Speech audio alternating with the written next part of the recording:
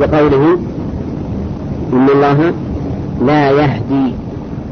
والقدرية يرون أن الإنسان يمكن أن يهتدي بنفسه وليس لله تبارك وتعالى عليه أي سلطة، لأنهم والعياذ بالله القدرية مشيرين بالنسبة لقدر الله. لا، نعم، أن الأمر أنف، بما أن الله ما قدر أفعال العباد، وإني أنا أفعل وأترك باختياري المجرد المحض، وليس لا فيه أي مشيئة ولا خلق ولا شيء. لكن إن الله لا يهدي القوم الظالمين، يرد عليهم كما أنه أيضا يرد على الجهمية الجبرية الذين يقولون بالجبر، لأن الله تعالى نسب هؤلاء بفعلهم إلى إيش؟ إلى الظلم، ولو كانوا مجبرين عليه لكان نسبة الظلم إليهم ظلما، والله تبارك وتعالى لا يظلم أحدا. ففي الآية إذن رد على القدرية ورد على من؟ ورد على الجبرية. رد على الجبرية، والجبرية جهمية، يعني الجهمية من مذهبهم الجبر، وفيهم 3 جيمات كما قال ابن القيم في النونية. الجهمية فيه 3 جيمات كلهم جيمات ذنب. وش هنا؟ جبر وإرجاء وجيم تجهم، فهم جبرية مرجئة جهمية. نعم، الله يكفيك شر الجيمات ال3. نعم، الجهمية والجبرية والمرجئة. على كل حال في الآية الكريمة رد على الطائفتين الضالتين، وهما القدرية والجبرية. والقدرية ينكرون قدر الله بالنسبة لأفعال العبد، والجبرية بالعكس، إن الله لا يهدي القوم الظالمين. طيب، ومن فوائد الآية أن من تحرى العدل فإنه قد تعرض للهداية،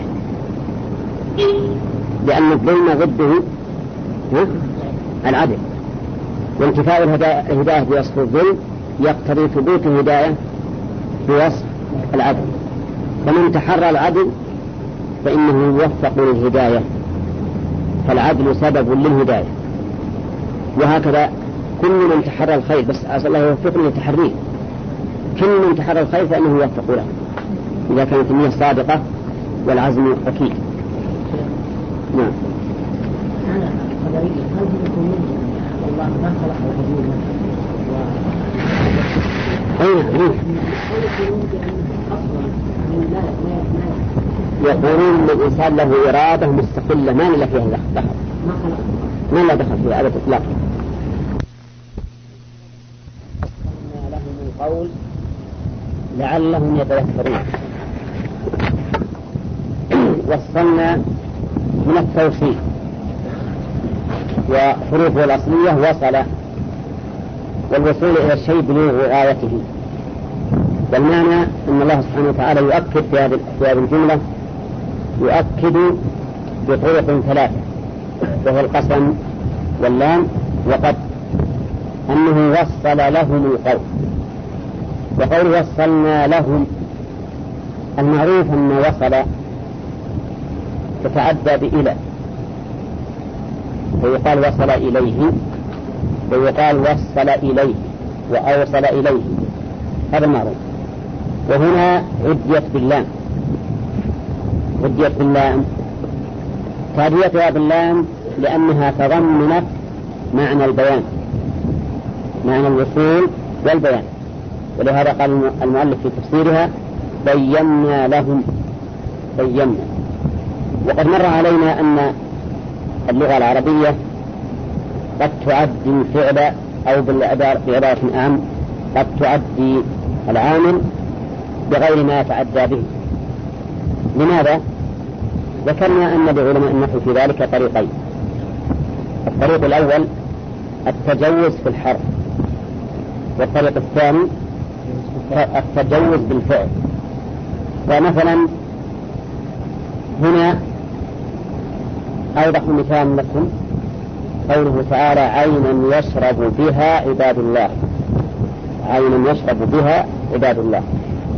العين يشرب بها ولا منها؟ يشرب منها، الذي يشرب به الإناء. نعم، لكن العين يشرب منها. والآية الكريمة قال الله فيها عين يشرب بها عباد الله. فمعلوم أن الفعل هنا عد بعين ما يتعدى به. فقال بعض النحويين إن التجوز بالحرف، وأن الباء بمعنى من، الباء بمعنى من، فتكون بالتبيضية. وقال بعض النحويين بل التجوز بالفعل يشرب، وأنه ضمن معنى روية يروى، فما يشرب بها أي يروى بها إذا شرب منها، يروى بها إذا شرب منها.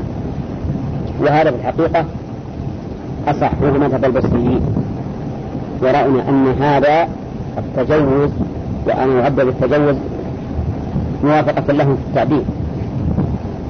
فهنا نقول وصلنا لهم. المعروف أن وصل أو وصل يتعدى بأي شيء واحد. وصل وش يتعدى بأي حرف هو الجر؟ بإلى، وهنا عد بالله. فنقول إما أن تكون اللام بمعنى إلى، وإما أن نجعل وصل بمعنى مشرب المعنى البيان، مشرب معنى البيان. فمعنى وصلنا إليهم ببيان، وصلنا لهم القول. القول يقول المؤلف القرآن، ولعله أعم مما قال المؤلف، أن مرض قول أي قولنا. نعم. فالله تعالى ما زال ينزل لعباده سبحانه وتعالى من قوله ووحيه ما تصلح به أموره، حتى وصلت الآية إلى أين يا غانم؟ حتى وصلت الآية إلى ما زال سبحانه وتعالى أن يقول لكم لا تغفلون. فغفلة الطالب مثل لمح البصر، فوت عليه كلمة ينبنى على كلام المؤلف. أقول ما زال الله تعالى يوصل القول إلى عباده وهو الوحي، إلى أن وصل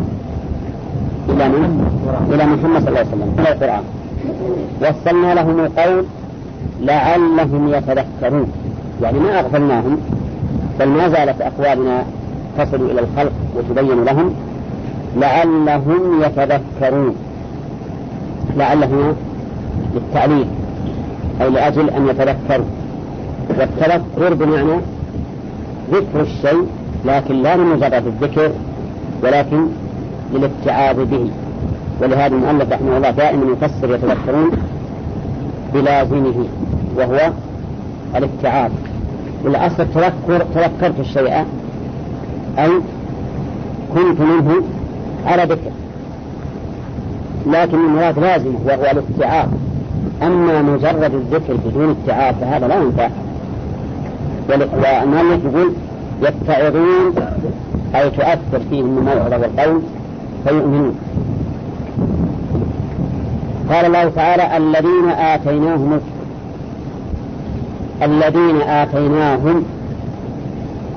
آتيناهم بمعنى أعطيناهم. والإيتاء هنا شرعي ولا قدري؟ شرعي، إيتاء شرعي. ويحتمل أن يكون آتيناهم إيتاء قدريا، يعني قدرنا أن يأتيهم الكتاب وهو الوحي فأتاهم.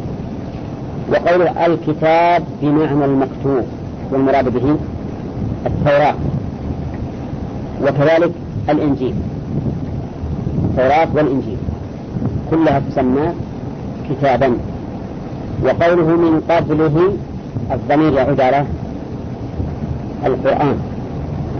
آتيناهم الكتاب من قبله أي من قبل القرآن، هم أي الذين آتيناهم به أي بالقرآن يؤمنون أي يصدقون وينقادون له.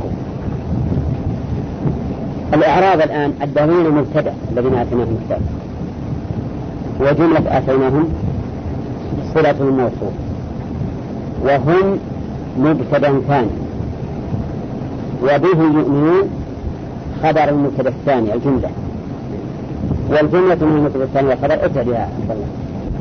إيه صح.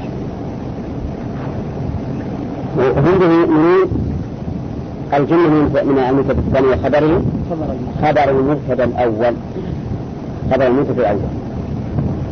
والفائدة من تكرار المبتدأ لأجل أن يكون كأن إسناد الإيمان إليهم مرتين، كأنه صار مرتين، مرة بالضمير هم، ومرة بالمبتدأ الأول الذين. ما هو صحيح؟ طيب هم به، وأتى بقوله يؤمنون بالفعل المضارع الدال على استمرار. أجل ما أقدر به شوي لجنب. نعم بس اضربها على جنبها اليسار.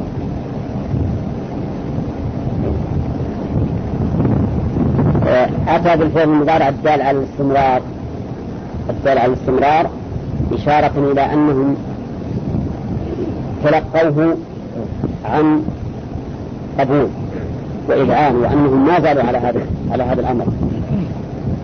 وهذه الجملة بالنسبة لما قبلها في المعنى كأنها إقامة دليل على الذين كذبوا بالقرآن، إقامة دليل على الذين كذبوا، يعني كأنه يقول الذين أوتوا الكتاب من قبلكم آمنوا بالقرآن، مما يدل على إيش؟ على أنه حق ولا باطل؟ على أنه حق، لأنهم هم مع أنهم أهل الكتاب تركوا كتابهم وآمنوا بالقرآن، وأنتم أهل جهل وليس لديكم كتاب، فكان حقا عليكم أن تكونوا إيش؟ قبلهم في الإيمان، لأنه من الصعب أن الإنسان ينتقل من كتابه أو من دينه إلى دين آخر، لكن ليس من الصعب أن الإنسان ينتقل من جهل إلى حق وعلم. ثم إنه في أيضا ففي هذا تأنيب لهؤلاء، في أيضا دليل على أنه حق، لأن الذين أوتوا الكتاب ما آمنوا به إلا عن علم، وهو كذلك، فإنه ما في الشك أن النبي صلى الله عليه وسلم كان مكتوبا عند بني إسرائيل في التوراة والإنجيل يعرفونه كما يعرفون أبناءهم، حتى أوصافها الخلقية موجودة عنده، بقطع النظر عن منهاجه وسيرته، يأمرهم بالمعروف وينهاهم عن المنكر ويحل لهم الطيبات ويحرم عليهم الخبائث ويضع عنهم إصرهم والأغلال التي كانت عليه. هذا كله موجود في التوراة والإنجيل ومعروف. ولهذا تجمع اليهود في المدينة من أجل أن يستقبلوا هذا النبي الذي وجدوا صفته عندهم فيؤمنون. وكانوا كما قال الله تعالى وكانوا من قبل إيش؟ يستفتحون على الذين كفروا، أي يستنصرون عليهم بهذا النبي، فلما جاءهم ما عرفوا كفروا به. فالحاصل إن في هذه الآية أقول إنها وجه تعلقها بما قبلها من وجهين. الوجه الأول تأنيب هؤلاء الجاهليين، وش عليه؟ على الكفر بمحمد صلى الله عليه وسلم، مع أن أهل الكتاب وهم على دين انتقلوا من دينهم إلى دينهم، فكنتم أولى باتباعه. والوجه الثاني أنه إقامة دليل على صحة ما جاء به الرسول عليه الصلاة والسلام، لأن هؤلاء الذين عندهم علم من الكتاب ما انتقلوا إلا عن علم بأنه حق. وهذا فالمناسبة واضح جدا بين هذه والنص التي قبلها. ولا ريب أيضا أن في هذه الآية ثناء على الذين آمنوا بالرسول عليه الصلاة والسلام من الذين أوتوا الكتاب، ولهذا آتت هم به يؤمنون فلم يستكبروا عنه مع أن لديهم كتابا. نعم. رسول الله ما يدل على خطاب اليهود ونقول الذين آتناهم الكتاب من قبلهم به يؤمنون مثل علمهم لغيره. طيب المشركين ما جاء أنا غلط يعني ما جاء هذا جنس القول ما جاء من قبل هذا الكتاب يتجف قول ما أتاهم الذين من قبله. نعم ولا نبي لكن هذا من باب الجنس يعني معناه أننا ما تركناهم بل إن القول وصل إليهم كما وصل إلى غيرهم مثل ما قلنا في التفسير إن الله ما زال سبحانه وتعالى ينزل الكتب على من سبق. قال أيضا شلون أيضا هم به يؤمنون أيضا شلون أيضا يعني اللي بعده يعني كما آمنوا بكتبهم وأيضا يقولون إنها من الأسماء الملازمة للنصب على المصدرية وأن فعلها أعضى يئيض أيضا مثل باع يبيع بيعا وأن معناها رجع نعم. فالمعنى أنهم هم أيضا يؤمنون بالقرآن. قال المؤلف نزلت في جماعة أسلموا من اليهود كعبد الله بن سلام وغيره ومن النصارى قدموا من الحبشة ومن الشام وكذلك من غير الشام. أسلموا من اليهود مثل عبد الله بن سلام واشتهر عبد الله بن سلام بالإسلام وهو من اليهود لأنه كان حبرا من أحبار اليهود وكان كما قال اليهود عنه بحضرة النبي عليه الصلاة والسلام إنه خيرهم وابن خيرهم وسيدهم وابن سيدهم معترفون له بالفضل والعلم والسيادة. نعم. فلهذا كانوا يضربون به المثل لأن مثل هذا الجماعة الذي يكون سيدا في قومه قد تحمله السيادة على العناد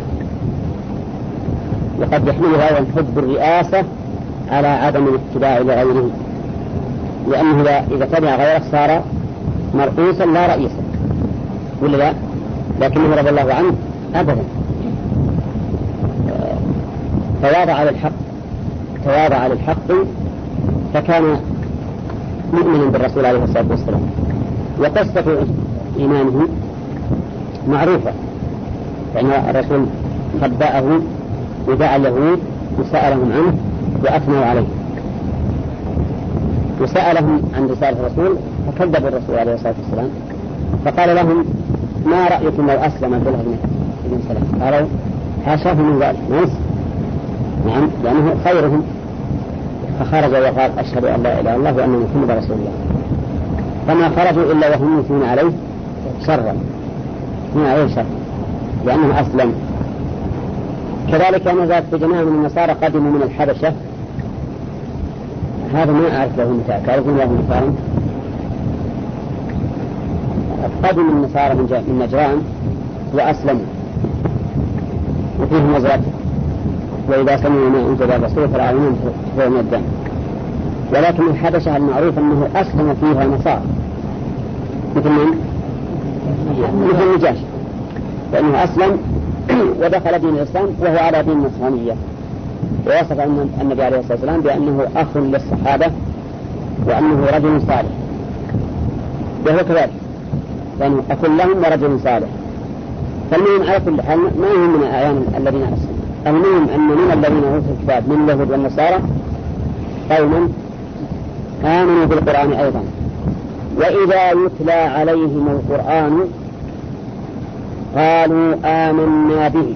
ما شاء الله إذا يتلى قالوا إذا كما نعرف شرطية وجواب الشرط متصل بفعله مباشرة أولا بفعل الشرط جواب الشرط متصل بفعله مباشرة أولا يتلى عليهم قال أسألكم هذا قاعدة عامة جواب الشرط يكون متصلا بفعله مباشرة بمعنى أنه متى وجد فعل الشرط وجد جوابه. هنا الاتصال اللفظي الاتصال الوقوعي إذا وجد الشرط وجد المشروع. نعم خذوا بالكم وطبعا على حسب الحال، يعني مو معنى إنه قد يكون فورا، قد يكون حتى في المستقبل. فهنا يقول إذا يتلى عليهم قالوا آمنا به. إذا يتلى، لم يقل إذا تلي، فمعنى ذلك أنه أي آية تتلى عليهم يقولون آمنا بها. ما آمنوا جملة بالقرآن جملة، آمنوا بالقرآن تفصيلا، لأن الفعل المضارع وش يدل عليه؟ يدل على الاستمرار. فكلما تليت عليهم آية آمنوا بها فزادتهم إيمانا. إذا يتلى عليهم أي يقرأ عليهم قالوا آمنا به، مع تردد ونظر وتفكير، إلا على طول يؤمنون على طول، لأن كل انجار الشرط يلي فعل الشرط مباشرة. إذا يتلى قالوا آمنا به، أي بالذي تلي عليهم من القرآن، قليلا كان أو كثيرا. ثم بينوا أن إيمانهم هذا عن اقتناع وعلى أساس إنه الحق من ربنا. إنه أي ما تلي عليه من القرآن، الحق بمعنى الشيء الثابت الواقع، الصادق خبرا، العادل حكما. وقولهم من ربنا ولم يقولوا من الله، لأن الرب هو الذي له التصرف المطلق، فهو يتصرف بعباده شرعا بعد وقدرا، يتصرف بهم شرعا وقدرا. فكأنهم يقولون إن ربنا لن يخلينا من أن ينزل القرآن، وله الحكم والتصرف المطلق كونا وشرعا، كونا وشرعا. وقولهم من ربنا هذا إشارة إلى أنهم رضي الله عنهم يفتخرون بانتسابهم إلى الله من ربنا. وقوله إنه الحق من ربنا، الجملة من حيث المعنى محلها مما قبلها تعليلية، يعني آمنا به لا لأنه أعجبنا حسنه وبيانه وبلاغته، ولكن آمنا به لأنه الحق من ربنا. فإذا قال قائل إنه إذا كانت تعليلية فلماذا لا تفتح الهمزة أنه الحق من ربنا؟ لأن الجملة التعليلية على تقدير اللام، واللام إذا اتصلت بإن وجب فتح همزتها، فتقول لأن ذلك كذا، ولا تقول لإن ذلك كذا.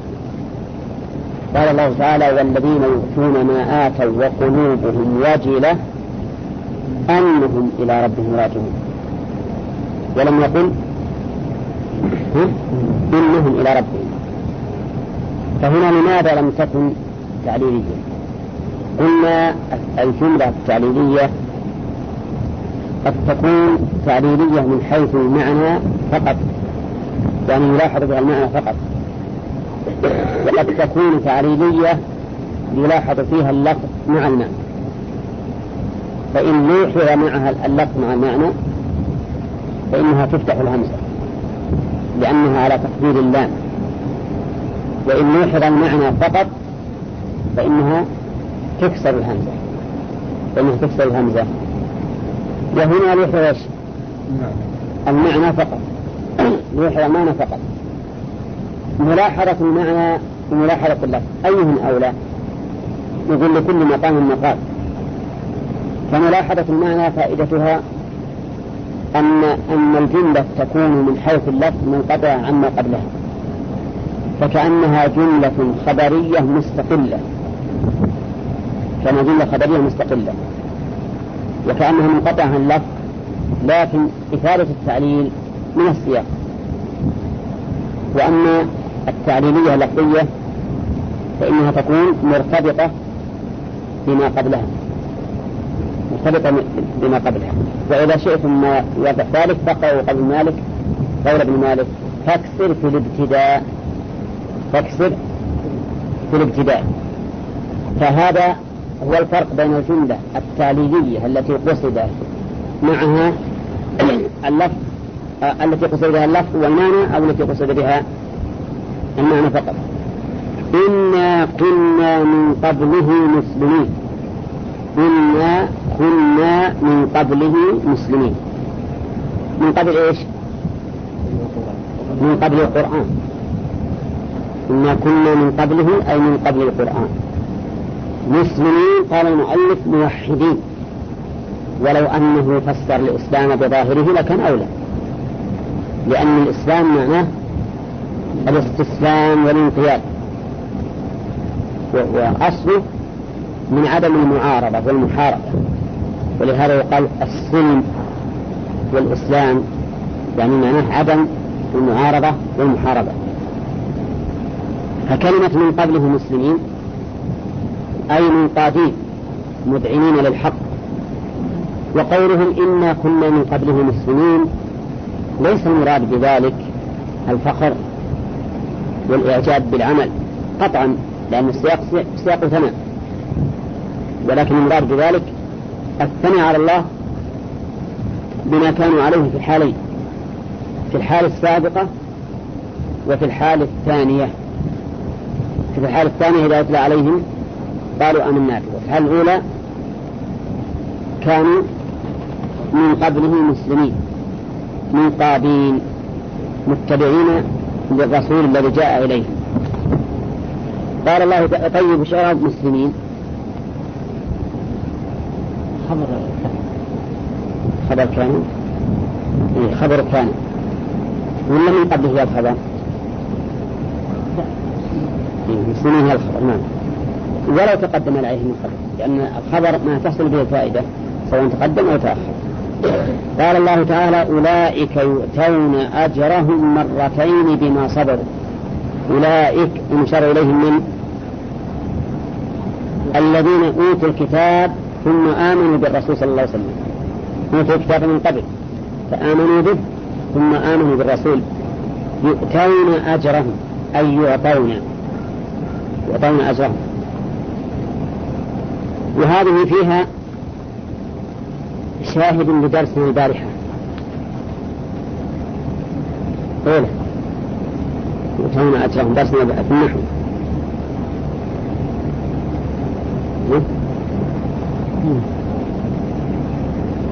ما فرقت من نحو في النحو؟ لا، هذه يؤتون من باب كسر، من باب كسر. وقيل يفعل فيها مقام الفاعل لأنه الفعل مبين من مفعول، وهو الواو نائب فاعل يؤتون. والمفعول الثاني يؤتى أجره. نعم. وأما قوله مرتين فإنه مفعول مطلق، يعني أنه دال على المصدر لكنه بغير لفظ، كلمة دل على المصدر بغير لفظ فهو مفعول مطلق. مرتين بإيمانهم بالكتابين، فهم يؤتون أجرهم مرتين، المرة الأولى على الإيمان بالكتاب السابق، والمرة الثانية على الإيمان بالقرآن. وأما أهل الجاهلية الذين آمنوا بالقرآن فيؤتون أجرهم مرة واحدة لأنهم ما آمنوا مرتين. وقد ثبت بهذا الحديث عن النبي عليه الصلاة والسلام موافقا لهذه الآية، فإن النبي عليه الصلاة والسلام ذكر الذين يؤتون أجرهم مرتين: الرجل الذي آمن بالكتاب الذي نزل إليه ثم آمن بما أنزل على محمد، والرجل يعتق المرأة ويتزوجها، والثالث الرجل تكون عنده جارة فيؤدبها، والثالث العبد الذي أحسن في عبادة الله وفي معاملة مواليه. قال يؤتون أجرهم مرتين بما صبروا. الباء للسببية وما مصدرية. وما معنى المصدرية أو ما علامتها؟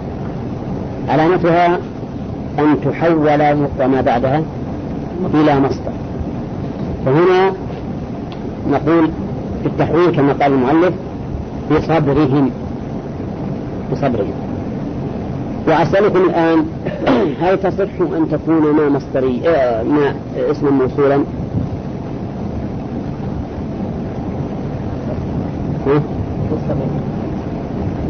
أو بالذي صبروا يصح، أو بالذي صبروا وكان أجرهم مرتين بالذي صبروا لا ما يصح. وش يعني بالذي صبروا؟ ثم لو كانت موصولة لكانت على تقدير الضمير بالذي صبروه، وهذا ما يستقيم. فإذا هنا تعين أن تكون مصدرية أي بصبرهم، وهو أحد محامل العشرة. أحد محامل العشرة يكبرها لا تبقى في أذهانه. حافظة اقرأها علينا. محامل ما عشر إذا تعدها تحافظ على بيت سليم من الفعل وتفهم شرط الوصل بعد بنوتها تكتب الرسم تريد تعديل المصدر. يعني إن شاء الله يريد بصيغة الثانية. نعم. طيب فتفهم شرط الوصل فاعجب لنكرها بكف ونفي زيد تعظيم مصدر. اللي معنى من هذا البيت قوله مصدر. نعم. وقوله بما صبروا أي بصبرهم على العمل بهما، وهذا الصبر على العمل بهما هل هو من باب الصبر على طاعة الله، أو من باب الصبر عن معصية الله، أو من باب الصبر على أقدار الله؟ نعم نقول فيها ثلاثة تجتمع. بما صبروا على طاعة الله، فإن الشرع فيه أمر، فيه أوامر شاقة على النفوس تحتاج إلى معالجة، فهذا صبر على طاعة الله. في الشرائع نواهي ينهى عنها قد يشق على النفس تركها، ففيها صبر عن معصية الله. كذلك أيضا في الشرائع إيذاء، فإن المجرمين يؤذون المؤمنين وربما يضربونهم وربما يقتلونهم، أليس كذلك؟ وهذا صبر على أقدار الله المؤمنة. فعلى هذا يكون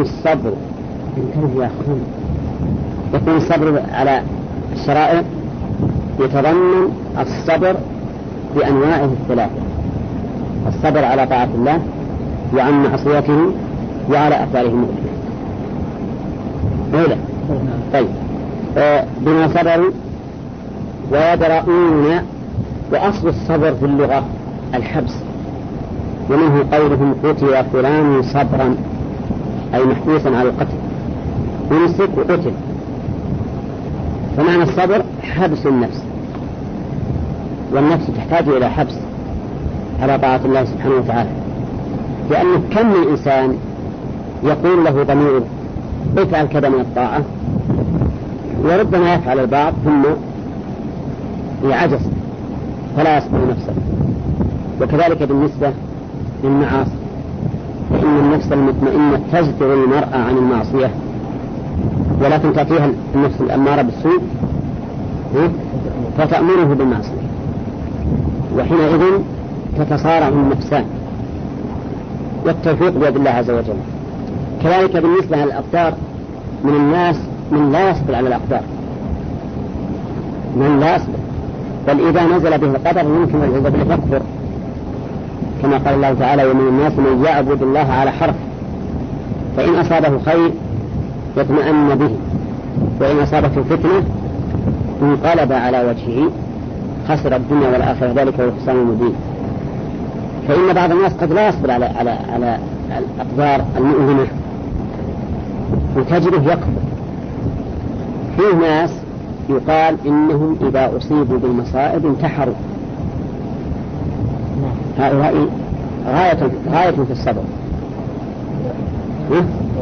لا بالعكس نقيض الصبر.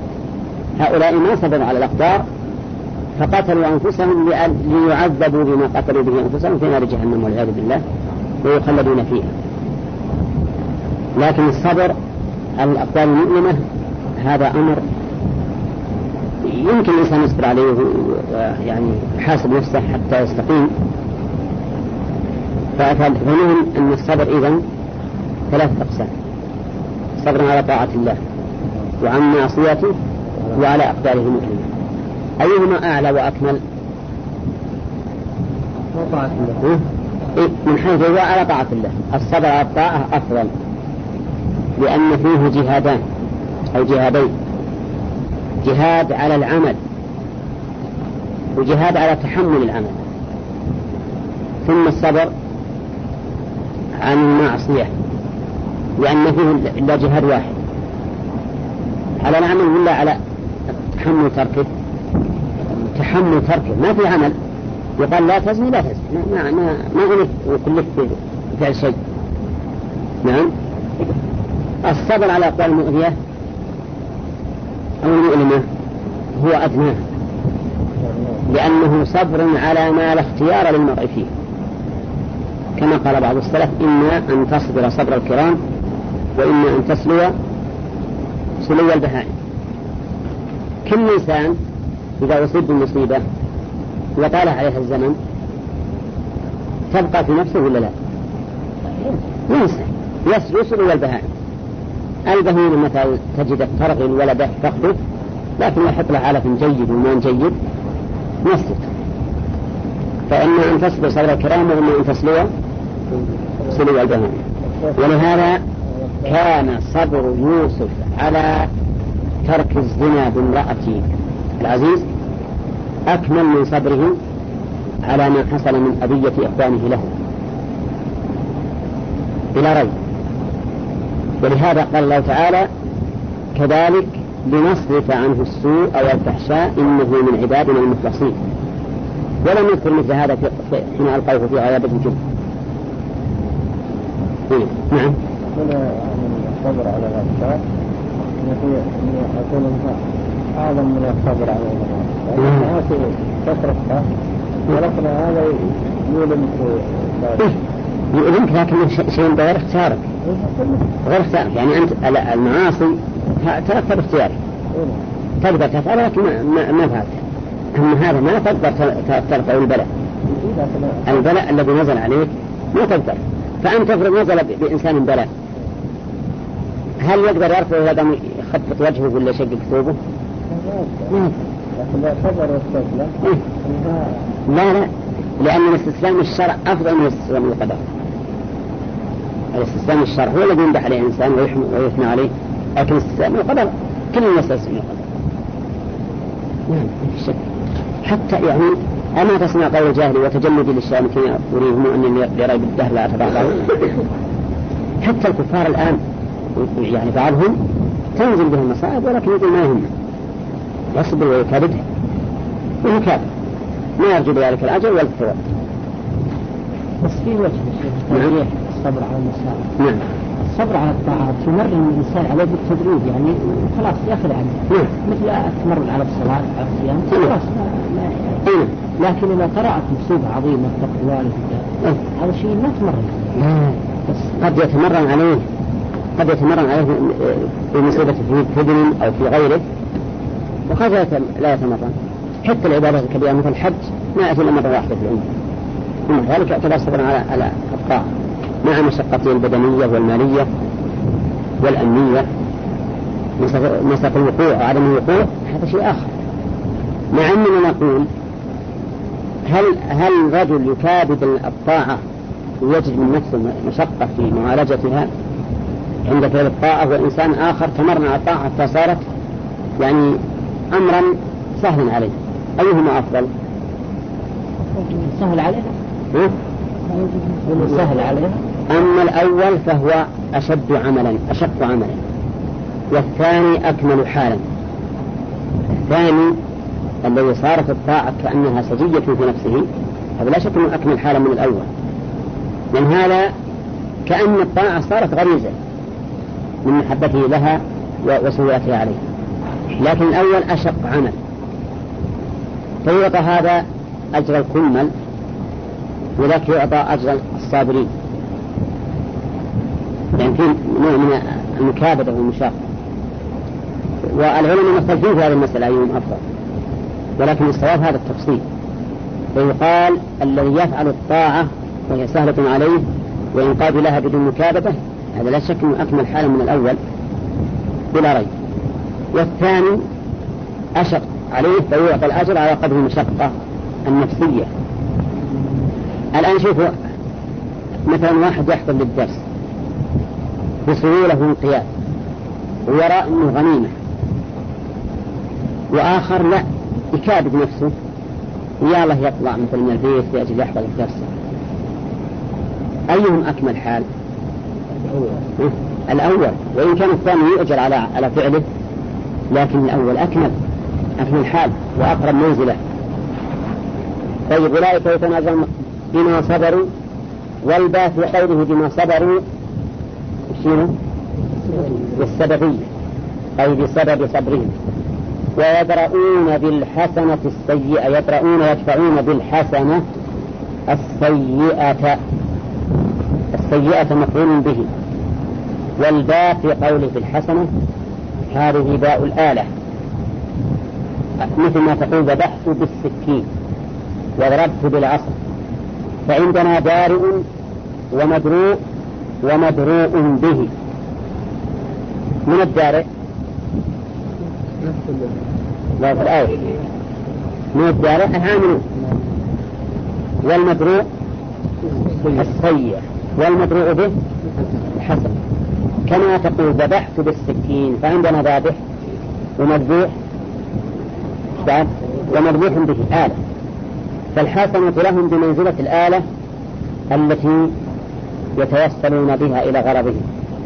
يدرؤون بالحسنة السيئة يقول المؤلف منهم، فإذا فعلوا سيئة أتوا بعدها بحسنة فاندفعت السيئة، أتوا بعدها بحسنة فاندفعت السيئة. هذه الحسنة المدروء بها السيئة تنقسم إلى قسمين: قسم تزيل السيئة من باب المقابلة، وقسم آخر تزيل السيئة من باب المحو والإزالة. كذلك يا جماعة الحسنات التي ترى بها السيئات تنقسم إلى قسمين: قسم من باب المقابلة وقسم من باب المحو والإزالة. فإن كانت الحسنة المفروض بها سيئة إن كانت توبة، والتوبة من الحسنات ولا لا؟ إن الله يحب التوابين. إن كان من باب التوبة فهو من باب المحو والإزالة. وإن كانت حسنة أخرى كما لو دفع السيئات بالصلاة وأقم الصلاة طرفي النهار وزلفا من الليل إن الحسنات يذهبن السيئات. فهذا الدرء من باب المقابلة، يعني أن ثواب الحسنة يقابل بعقوبة السيئة من باب الموازنة. فإذا رجح ثواب الحسنة إنها السيئة، وإلا فلا. أيهما أكمل؟ أي الدرعين أكمل؟ الأول ولا الثاني؟ الأول أكمل، لأنه إذا حصل الأول صارت الحسنة الثانية زيادة رفعة في الدرجات مهم مقابلة السيئة. ثم إنه إذا كان الدرء من باب المقابلة فقد تضعف الحسنة الثانية، الحسنة تضعف عن مقابلة السيئة، فصار الدرء بالتوبة أكمل من الدرء بفعل حسنة أخرى تقابل السيئة، وكلا الأمرين يحصل بهما الدرء. وقول المؤلف منهم يعني الحقيقة أن هذا كلام وجيه، لكن لو قلنا إنها أعم وأنهم يدعون بالحسنة السيئة منهم ومن غيرهم. كيف منهم من غيرهم؟ يعني إذا أسيء إليهم دفعوا الإساءة بالإحسان. شوفوا هنا ثناء عليهم من حيث معاملتهم مع الخلق. يصلح ولا ما يصلح؟ يصلح. قال الله تعالى ولا تستوي الحسنة ولا السيئة ادفع بالتي هي أحسن فإذا الذي بينك وبينه عداوة كأنه ولي حميم وما يلقاها إلا الذين صبروا وما يلقاها إلا ذو حظ عظيم. وعلى هذا فنحمل الآية على المعنيين، يدرؤون بالحسنة السيئة بالنسبة لما يقع منه في عبادة الله، ويدرؤون بالحسنة السيئة بالنسبة لما يقع من غيرهم في المعاملة. إذا عملوا أساء إليهم أحد قابلون